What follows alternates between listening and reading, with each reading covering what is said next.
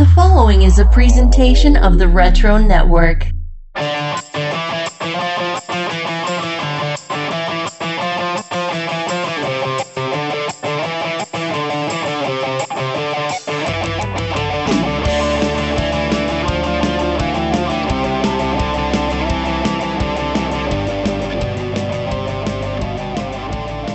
Welcome to episode 13 of The Wizard Files, the special interview series where we go behind the scenes with former staff members of Wizard magazine. Joining us this time around is a man who was not only present for the launch of Wizard, but was also responsible for the first fan backlash against the fledgling fanzine. He was also instrumental in the launch of Toy Fair magazine, which led to a career in television as the executive producer, writer of the legendary Robot Chicken, and now the creator of the animated comedy series Devil May Care on NBC. It is our great pleasure to welcome to the show, Doug Goldstein. How's it going, Doug? It's going very well. I'm glad to be here. It's an honor. So we're coming at you hot right out of the gate, Doug. During the short run that you had heading up the magic words section in Wizard's first few issues, you ignited a debate that proved to be an eternal flame of controversy for years in the letters column. So now we ask, during the 30th anniversary of Wizard, the Guide to Comics, with 3 decades of wisdom and life experience under your belt, can you now definitively answer the question, could Iron Man defeat the X-Men? I'm pretty sure I answered it 30 years ago with a yes. And I feel like if the MCU had existed back then, people wouldn't argue as much because Iron Man has become the character for the whole world and this whole generation, which is awesome. But, you know, Iron Man's got flight, and that puts him in like an automatic win over any X-Man that doesn't have flight, except for maybe Cyclops. But Iron Man can take a shot. And I want to point your attention to, I really don't know which issue of Secret Wars in the early 80s. Spider-Man, on his own, took out the X-Men. It seems unbelievable, but if Spider-Man can do it, Iron Man can certainly do it. There you go. And yes, you're right. History has definitely proven you correct. So Damn right. Now, your confidence in Tony Stark's abilities had to come from somewhere. So we want to know, tell us how comics entered your life and the road that led you to a store owned by the Sheamus family with your origin story. Oh, this is going to be excitingly mundane. I remember that in junior high school, one of my friends, I don't remember who at this point, gave me a copy of Iron Man, I want to say 168, but I think I'm off by a few issues, where the cover is Enter the Chessmen, where Iron Man is fighting a bishop villain on like a joust floating horse. And it immediately caught my attention. I mean, this is for me in junior high school, that's 700 years ago, so there was nothing else to do.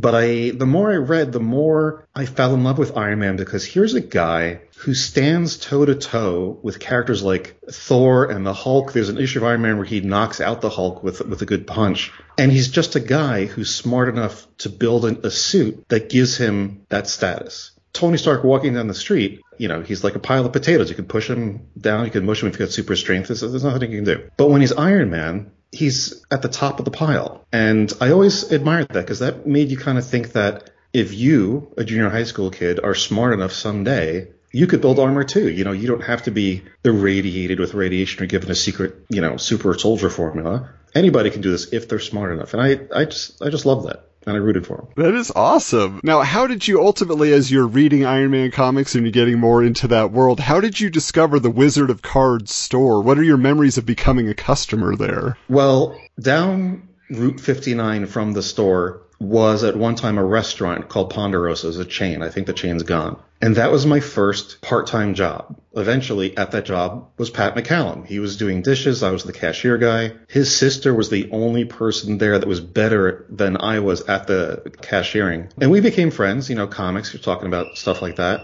And eventually the Sheamuses opened the store, and Pat applied to, I don't know if he was the manager right away, but he applied to work there, whatever. And I would visit him there all the time. I was basically like very guilty of loitering, always hanging out, making him not work, annoying everybody else. But then I got to know the Sheamuses, and it was all good. And eventually they started talking about doing, I think it was just a little Ashcan type publication first, but it became the Wizard that we all know. And I would drive home from SUNY Albany, a 2-hour drive every weekend to work for them. Wow. Because that was much cooler, much more fun than whatever the hell I was doing up there. And at the same time, I was going to college for political science. And the more I learned about it, the more disillusioned and disgusted I was by the whole thing. So I said, let me take some time off. I'll work for Wizard full time. Gareb offered me $7 an hour. I insisted on $8 and stood my ground.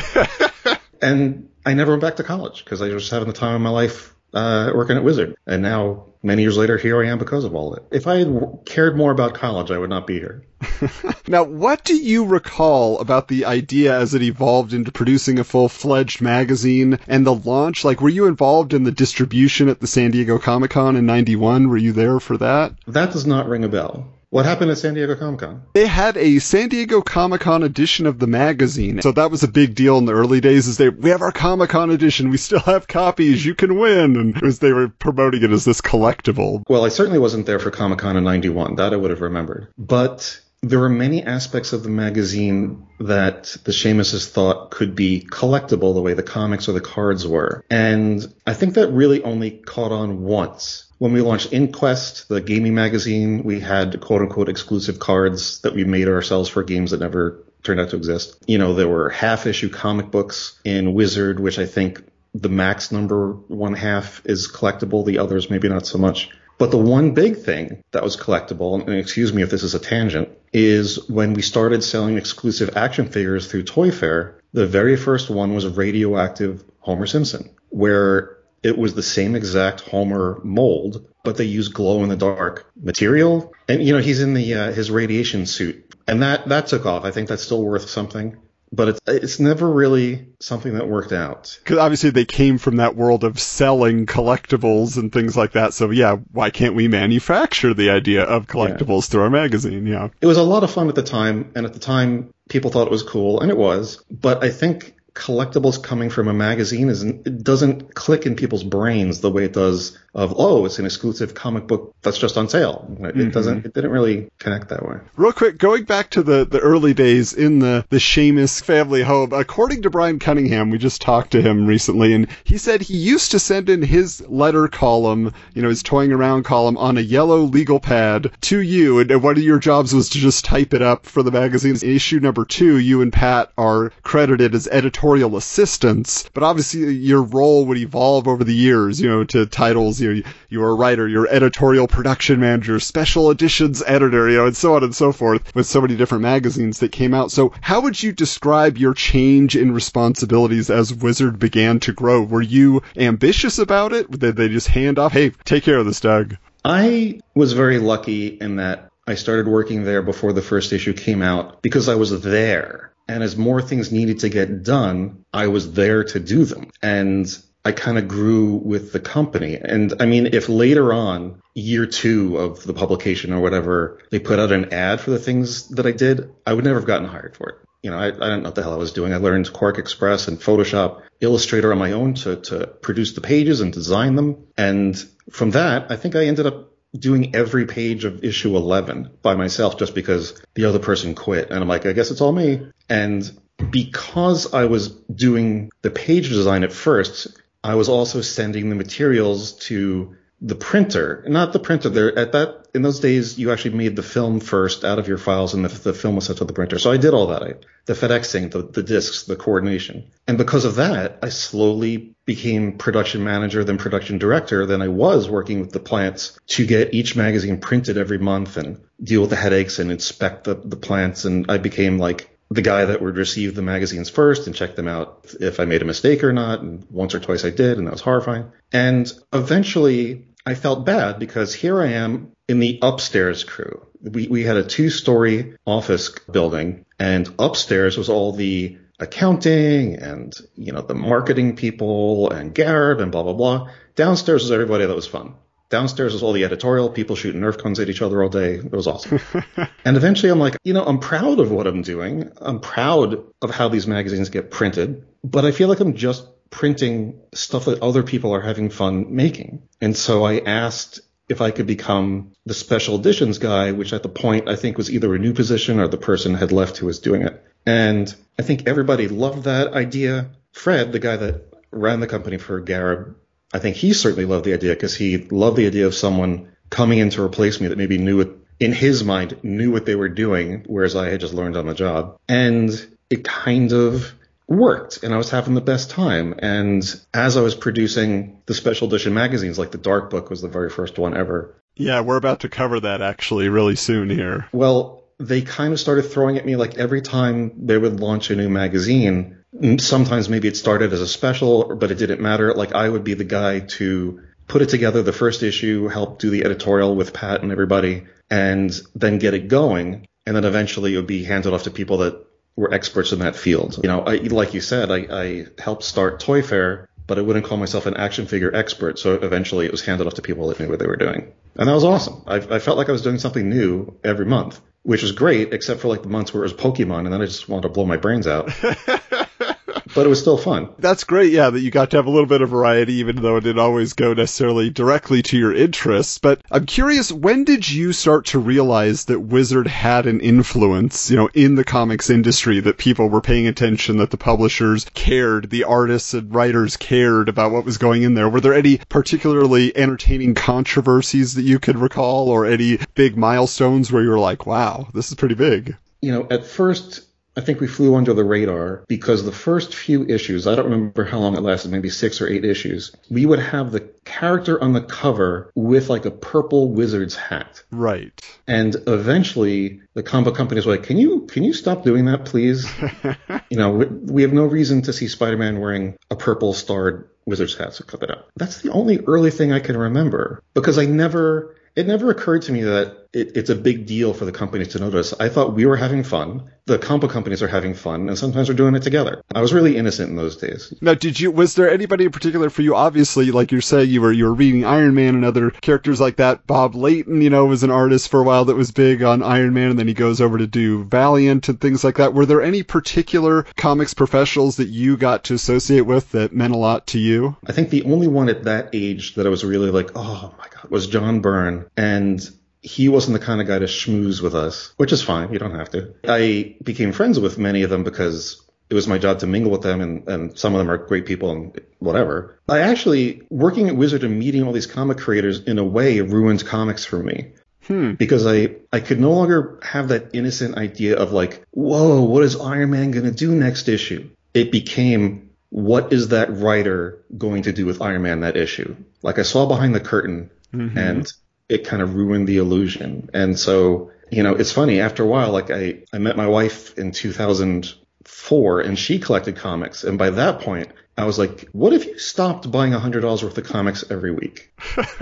What if this wasn't important? And, you know, so I entered as a huge fanboy. I left jaded and broken. That is interesting. And yet you mentioned some of the perks, like you said, are the people that were awesome, that were fun to schmooze with. And I have to ask, felt like Joe Quesada and Jimmy Palmiotti were like the other guys at Wizard. Like they were just like hanging out in your offices all the time. They were in the magazine all the time. As far as the readers are concerned, did you hobnob with them very much? No, not me personally. Those are the years that I was in doing the printing. Okay. Unfortunately, a lot of the schmoozing happens where we would go to them because we were in the suburbs of New York City and they were in the city. And if you had a choice, you're going into the city. You're not leaving the city to come to some office building in the middle of nowhere. So there was a lot of lunches and meetings and stuff like that. And at that point of my working there, I just got told it and I was jealous and they patted me on the head and told me to go back to work. Wow. Now, one of the stories that Pat tells, at least, who he had told in some retrospective issues, is how really like the first, 8, 9 issues were not selling that well. It felt like it was just kind of going to be, oh, well, we tried it, didn't work out. And then with issue number 10, there was this Rob Liefeld cover where he's got Cable on the cover, he's got Shaft from Youngblood on the cover. Marvel's not happy with it, but this becomes a huge selling issue that kind of saves the company, saves the magazine. And then now in these later days, Rob Liefeld continues to be very critical of Wizard Magazine on his podcast. Like, he can't get over it. He just has to trash it whenever he can. But I'm just curious, what was your take on the relationship between Image and Wizard in the early days? Like, were you personally on board for the hype around this new wave of talent jumping ship from Marvel and all they were going to accomplish? I loved most of their work before they left Marvel because those were the days where they were still a little restrained in their styles. They didn't go bananas with their particular look. And it really, Todd McFarlane on Spider-Man, you can't beat that. It's so dynamic. It was so fluid. I cared less about Spawn than Spider-Man because I just didn't find the story as deep. And I think that was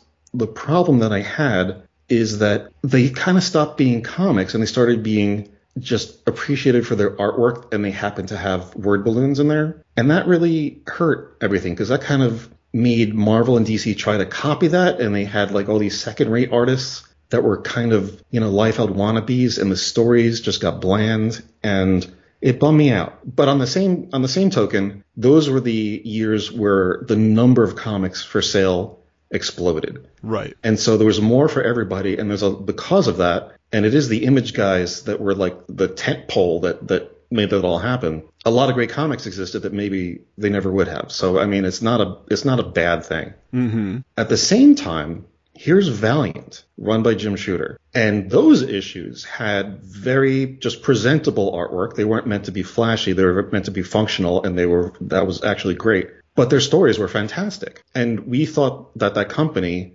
was going to be a different kind of tentpole and return fantastic writing to comics. Because all of us that worked there kind of grew up in the 80s, and the Jim Shooter run at Marvel, where you had Frank Miller and Daredevil, you had John Byrne on Fantastic Four, and so on. That's kind of a golden period. They had stories that ran for years because the creators didn't jump books every 2 days. And we thought maybe writing is going to come to the forefront again, the same way artwork is at the forefront now. And that never happened. I don't know why. Maybe because no one cares about the story. They just wanted to look at the pretty pictures in those days. Well, yeah, it's interesting you say that because, yeah, it feels like the Valiant story, and they really seem to be at the forefront of Wizard, as the coverage in the magazine will attest. And a lot of people nowadays say, like, why is Valiant so on the top of Wizard's list in these early days? And they kind of forget that it was a big deal. It's just that the Image legacy has lasted longer, even with the relaunch of Valiant and things like that. But it just seems like, yeah, that they're kind of like, well, why did people care about Valiant? And so,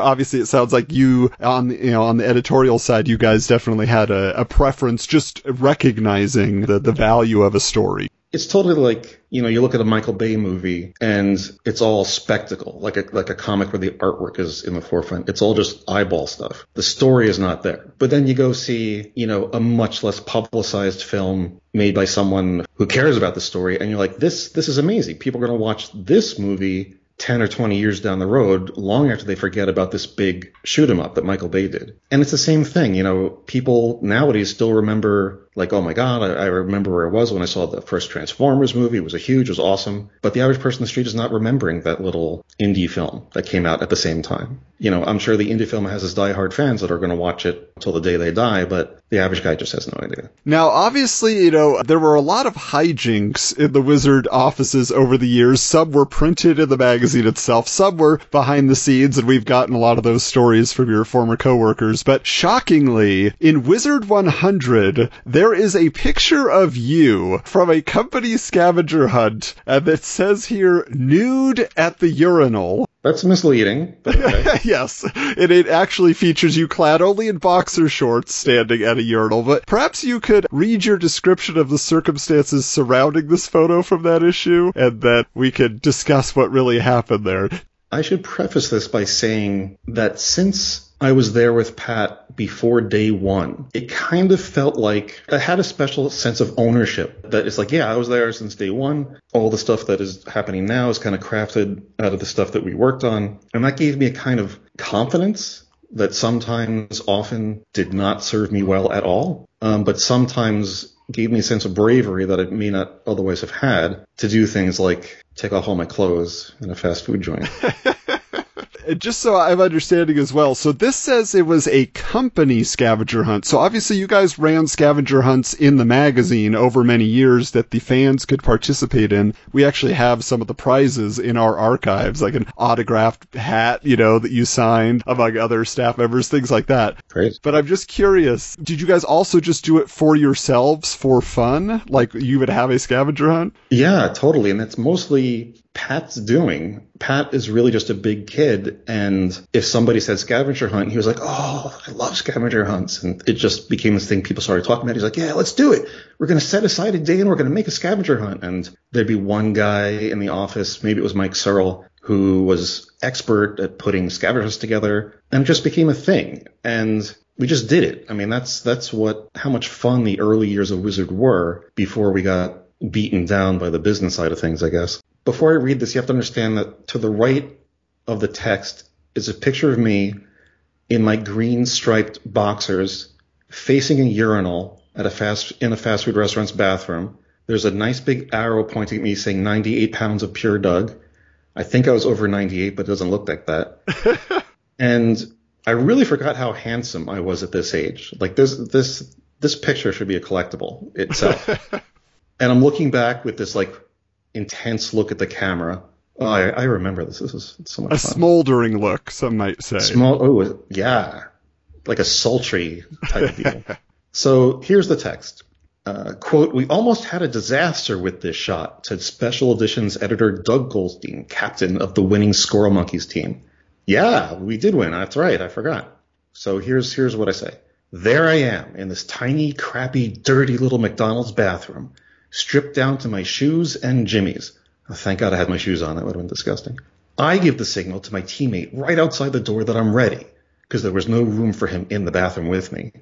And he opens the door to take the photo, exposing me to the restaurant. So then he proceeds to try to make the camera work, which it doesn't. You would think he would have dealt with that beforehand. While I'm sweating, waiting for a bus of nuns to go by, because a window even made me visible to the outdoors, he's futzing around. So I close the door, cursing at him, and wait until the second and ultimately successful attempt. Who was that photographer? The only person I remember on my team was this guy, Bob Marshall. Maybe it was him. Good times." So it was worth it. You guys won. This probably put you over the edge there for sure. No one else had the guts. Yeah, and they probably gave us a free signed copy of Wizard signed by Pat McCallum.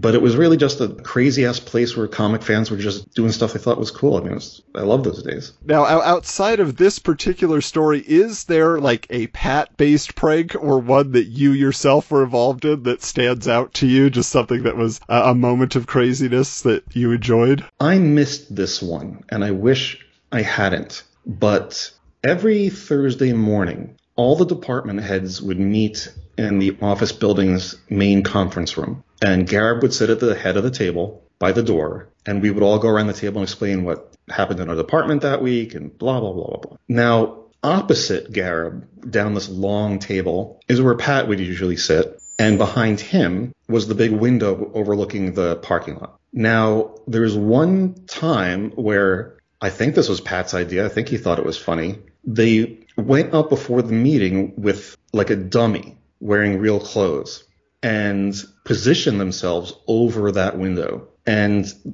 how did they time it? According to Matt, there was a walkie-talkie. Okay. So Matt was in the meeting. He had a walkie-talkie that he pushed a bunch of times to tell them to go. Matt, that sneaky bastard.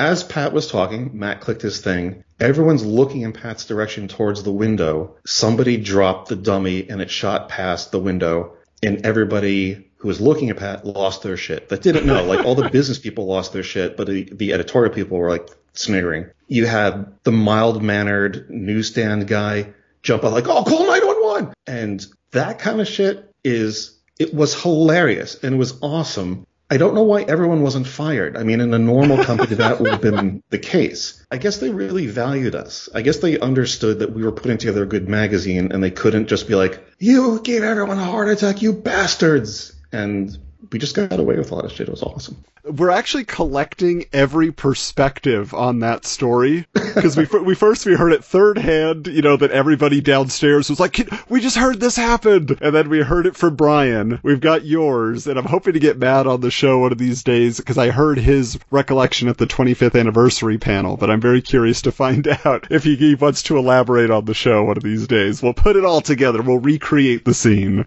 It's got to be like the first books of the Bible where they talk about the same stuff. Yeah. They all got a few little details different.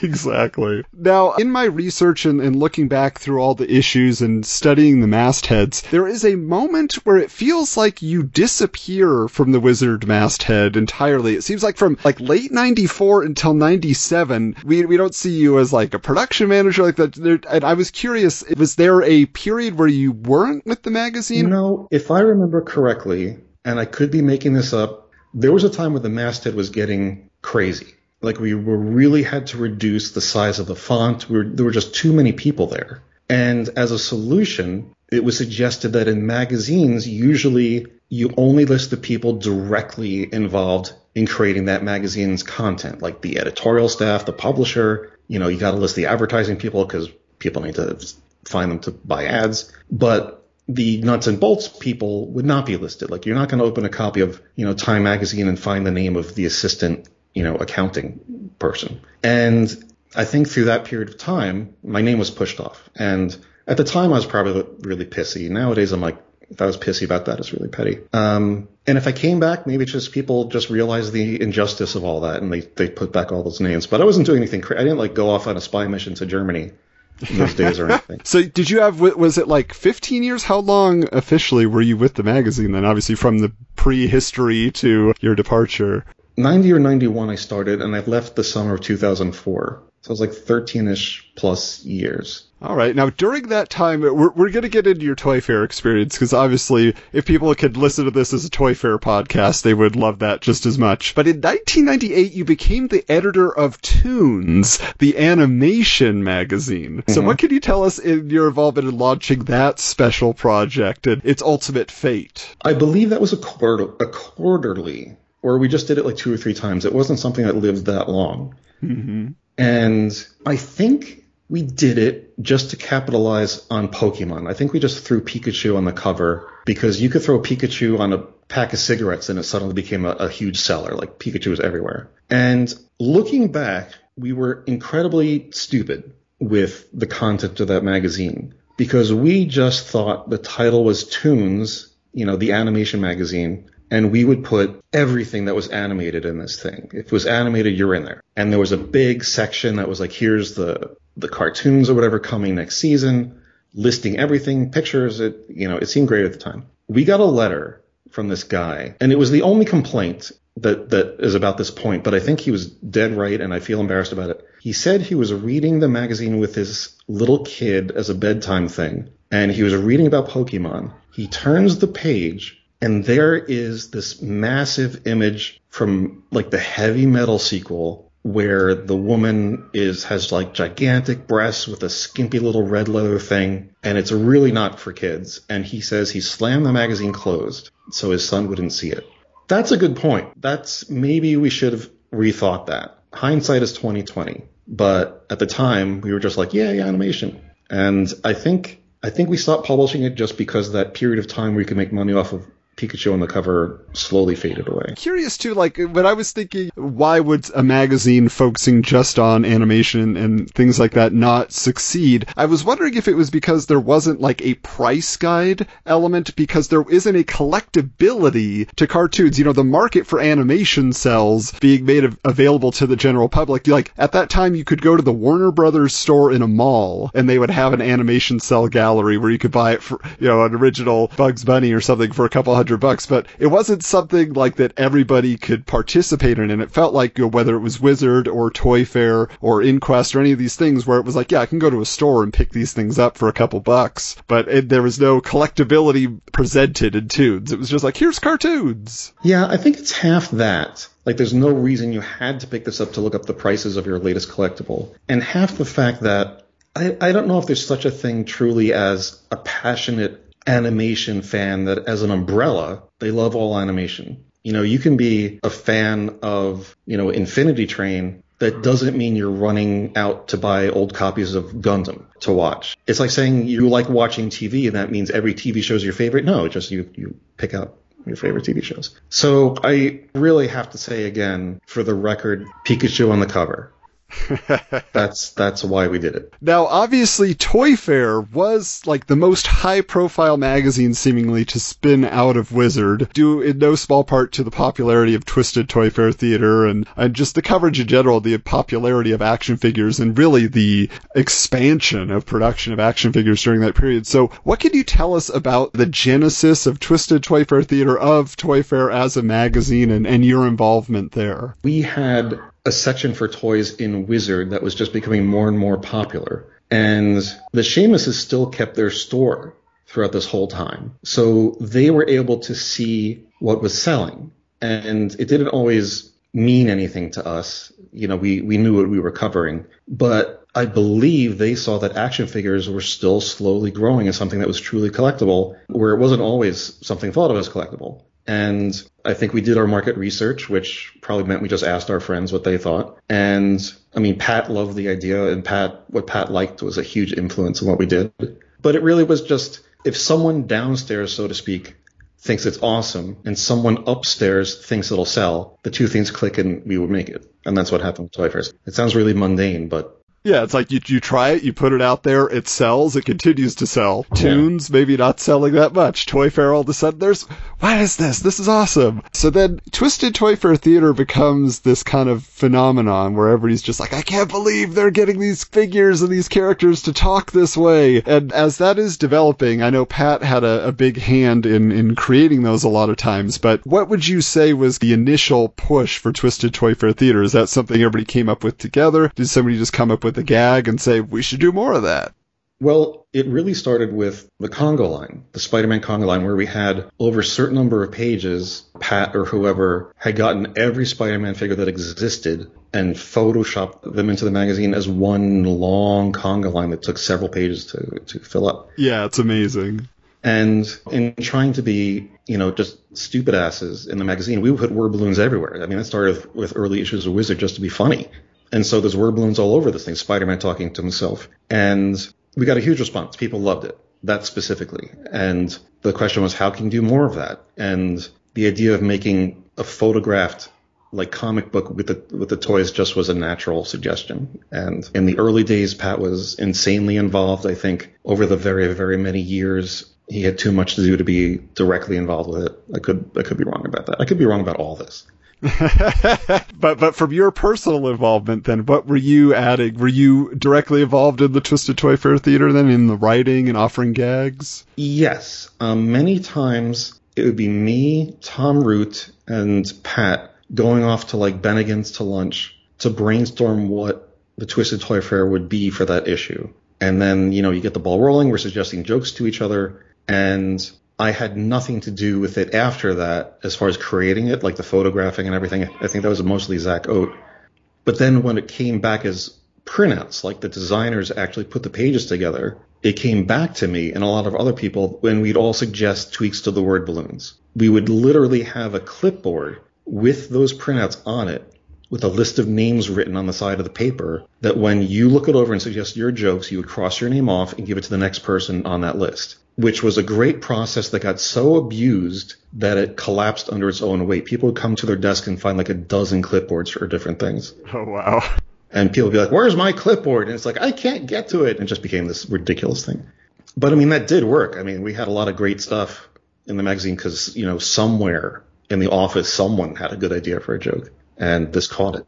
And was there one in particular that always stood out for you, either like a running gag or a character, or one that you got a more hands-on approach to really craft into something like, oh, I want to do this story with this character? The one thing that comes to mind, and I wish Brian Cunningham was here right now, we would have these things called big shots, which would be a funny photo with the toys that we would pepper through the price guide, because otherwise the price guide is valueless unless you're looking for your toy. I mean, there's nothing on the page for you to care about. So we had these pictures, they were jokes, and we would have the photography team, I think Zach mainly, shoot them in interesting poses with each other. Not something too specific so that you can't come up with a joke, not something too lame so that the jokes would be stupid, but just something.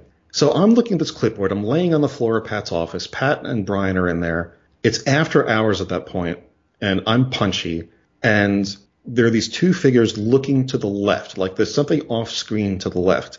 And one of them has his hand up pointing. So all you have to go on is they're both looking at something. So I don't know where this came from, but I wrote down that the guy on the left is saying, look, oranges. And the guy on the right is saying, I see them, oranges.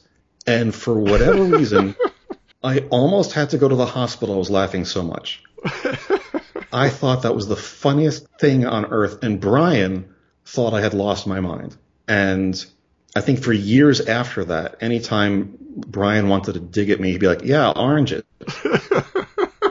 Now, in the September 2001 issue of Wizard, it was announced that Seth Green was collaborating with the members of the Toy Fair crew to create a stop-motion action figure skit series called Sweet J Presents. It's going to be webisodes on the new Sony online platform, ScreenBlast.com. Now, this, of course, evolved into Robot Chicken, but what can you tell us about Seth's early visits to the Wizard and Toy Fair offices and how your collaboration with Matt and Tom Root and everything developed into this team? Well, I was running Toy Fair for 3 or 4 issues before it was handed off to people that knew what they were doing, like I said. At some point after that, I think for an interim period, or maybe it was meant to be permanent and just changed, Matt was the editor of Toy Fair magazine. Like that, I think people just rotated out of that position. And at the time, he had heard Seth say on a talk show that he just happened to be watching, they referenced that he likes action figures. And Matt was like, oh, it'd be awesome to get him, interview him for the magazine. So I remember he said he called Seth's agent, and Seth's agent was like, I don't know.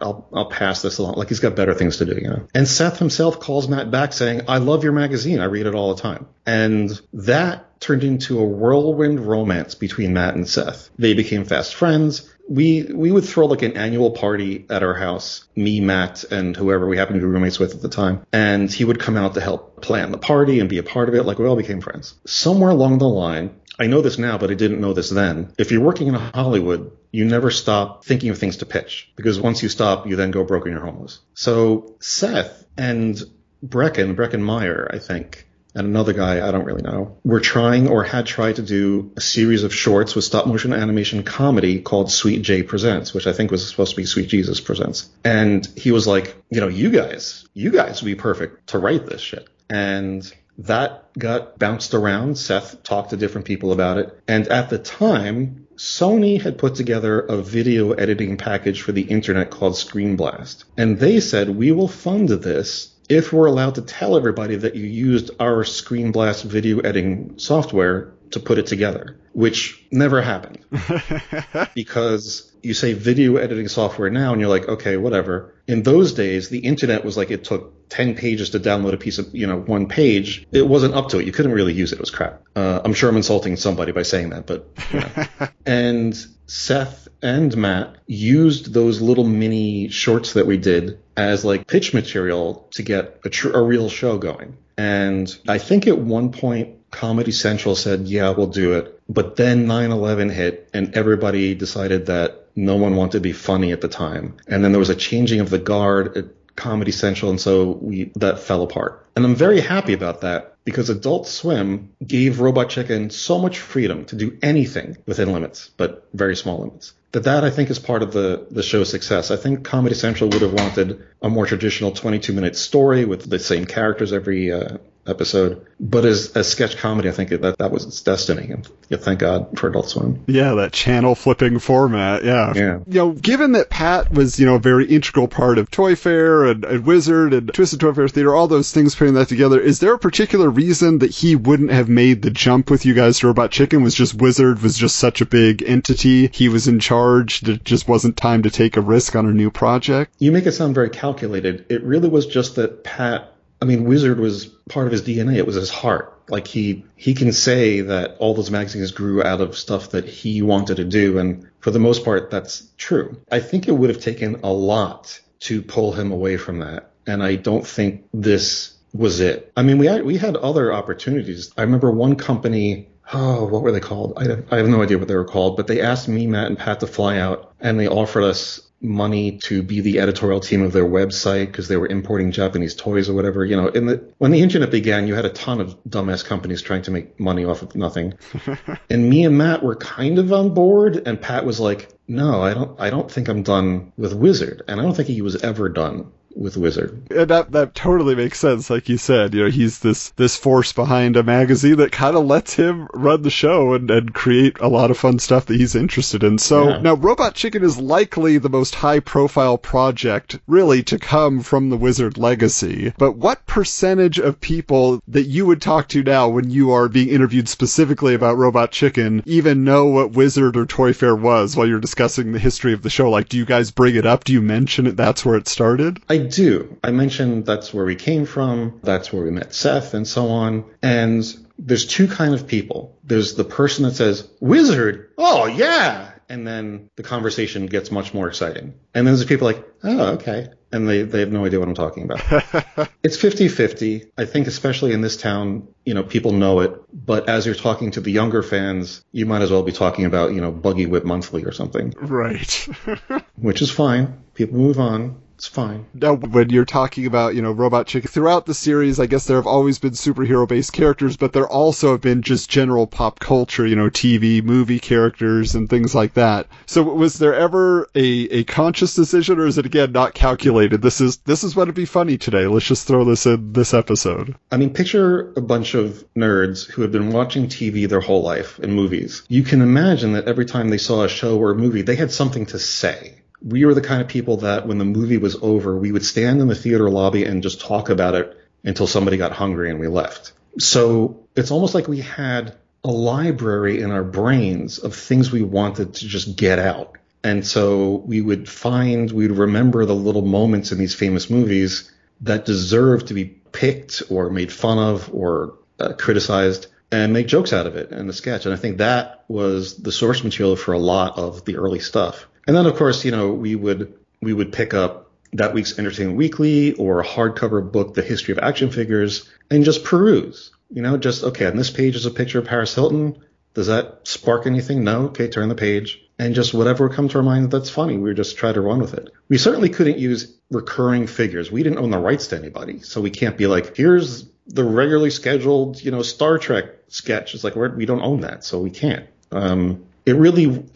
It's almost like it was at Wizard, where it's just we were just trying to make each other laugh and be funny, and then we just happened to have the money to put it on air. It was weird. So once the show took off then, and you're several seasons in, was that it with your involvement with Wizard? I mean, did you ever go back to assist with special issues or to contribute in any way to the magazine? No, unfortunately. I mean, we all got in our caravan of cars in the summer of 2004 and drove across the country from New York to LA.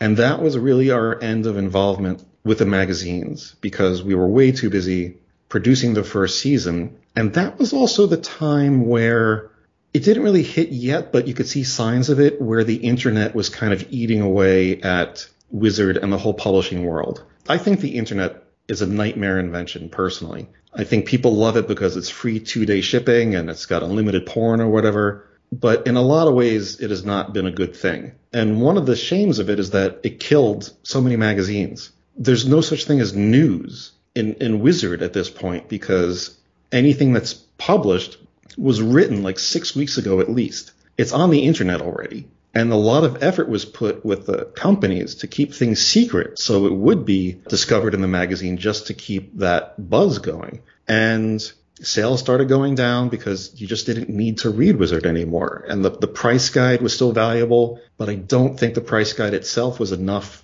to keep the sales going. And it just slowly faded away. I mean, we cynically joked that, we left and therefore the magazine went downhill. But it was just, that was a shitty time that I'm actually really happy I wasn't there for it because I would have been really bummed out. Yeah, because it does sound like it was a very personal thing for you, like you say, being there from the early days, and yeah, to see that happen. Now, speaking of the early days, one name we haven't brought up yet in the discussion is the Big Cheese himself, and so we have to ask you this as we ask everybody, Doug. Gareb Shamus, cool or fool? Certainly not a fool. It's like you can't look at Bill Gates and say, oh, he's cool. It's kind of the same thing. Gareb was very passionate about the magazine and he knew what he loved, but he wasn't in-depth knowledgeable about the comics as we were because we were super nerds. So, we made fun of him, but he was like the guy that was working upstairs and he would come downstairs and see the critical elements of the magazine that he had to approve, like the cover and stuff like that. And what do you say if you just like it? He would always be like, oh, that's great.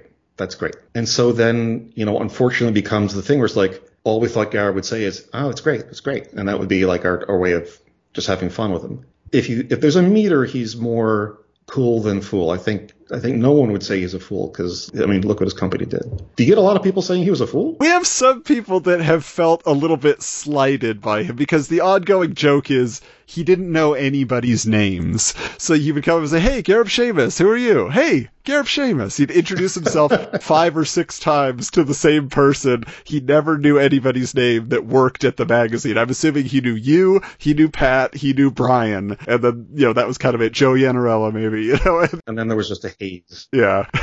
I mean, that's a fair criticism. But at the same time, you can't imagine the hassle he's going through behind his desk with business stuff. And then he runs downstairs to approve some editorial stuff. And he really didn't interact. There's no time for him to actually meet, everybody. And I'm sure that, the rest of us were so close knit that it seemed ridiculous that he wouldn't also somehow know everyone. That being said, I myself, whatever part of your brain controls remembering names, it doesn't work for me. So I myself would be like, your name is Mike. And they're like, no, it's Matt. I'm like, oh, I knew, yeah, Matt. I knew that. So coming from the side of things where I never met malice, I'm sure Gareb desperately wanted to know everyone's names, but he just didn't. That wasn't his experience. Yeah, no, I mean, that's a very valid point. It's not that he didn't care. It's just like, yeah, that's not what his brain retains. Yeah. So obviously, and again, you said it meant, a lot to you, this Wizard magazine. So I'm curious, do you have mementos or any swag from the Wizard days, whether it was early on or later on or Toy Fair,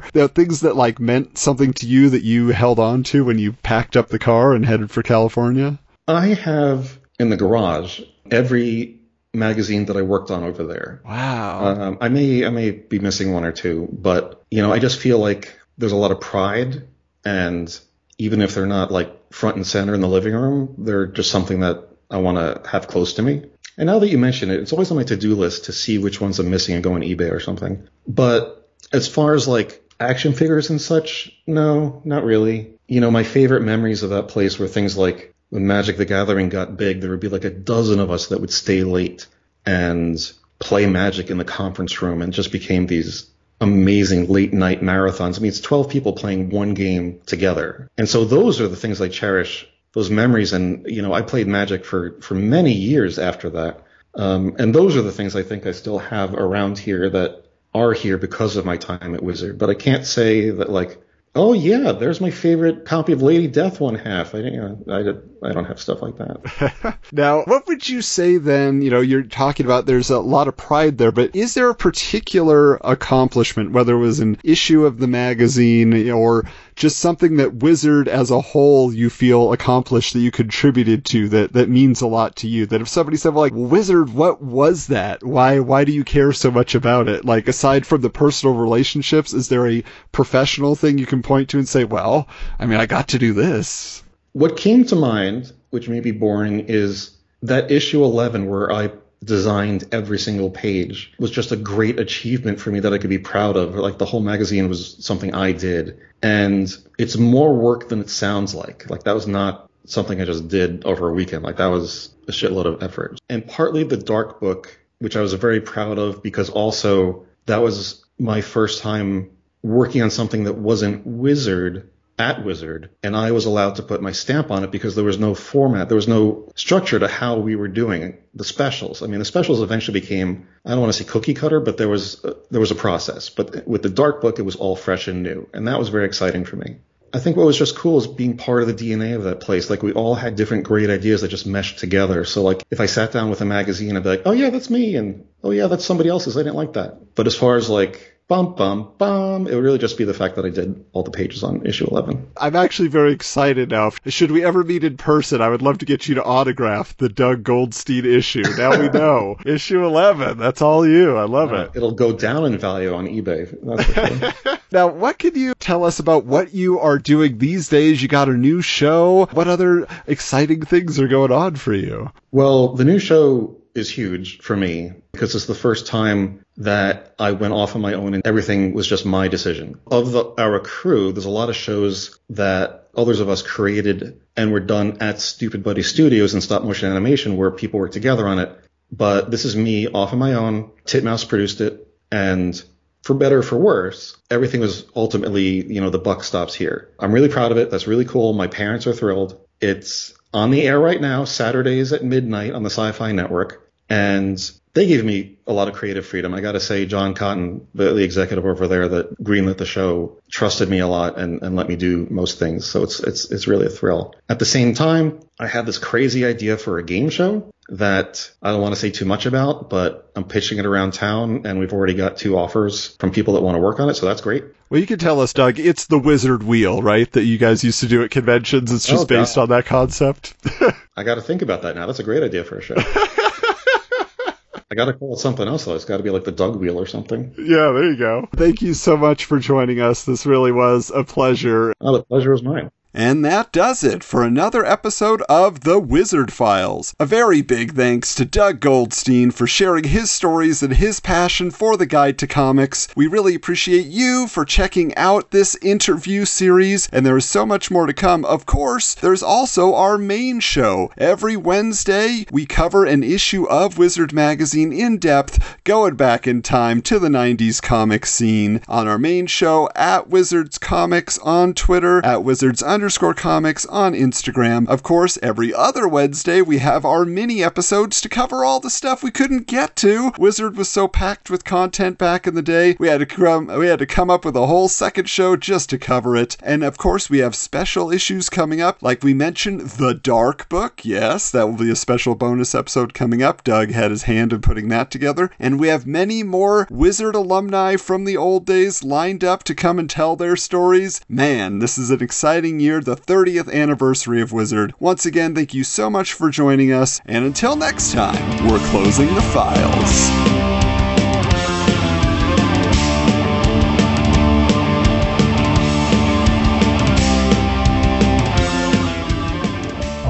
This has been a presentation of the Retro Network.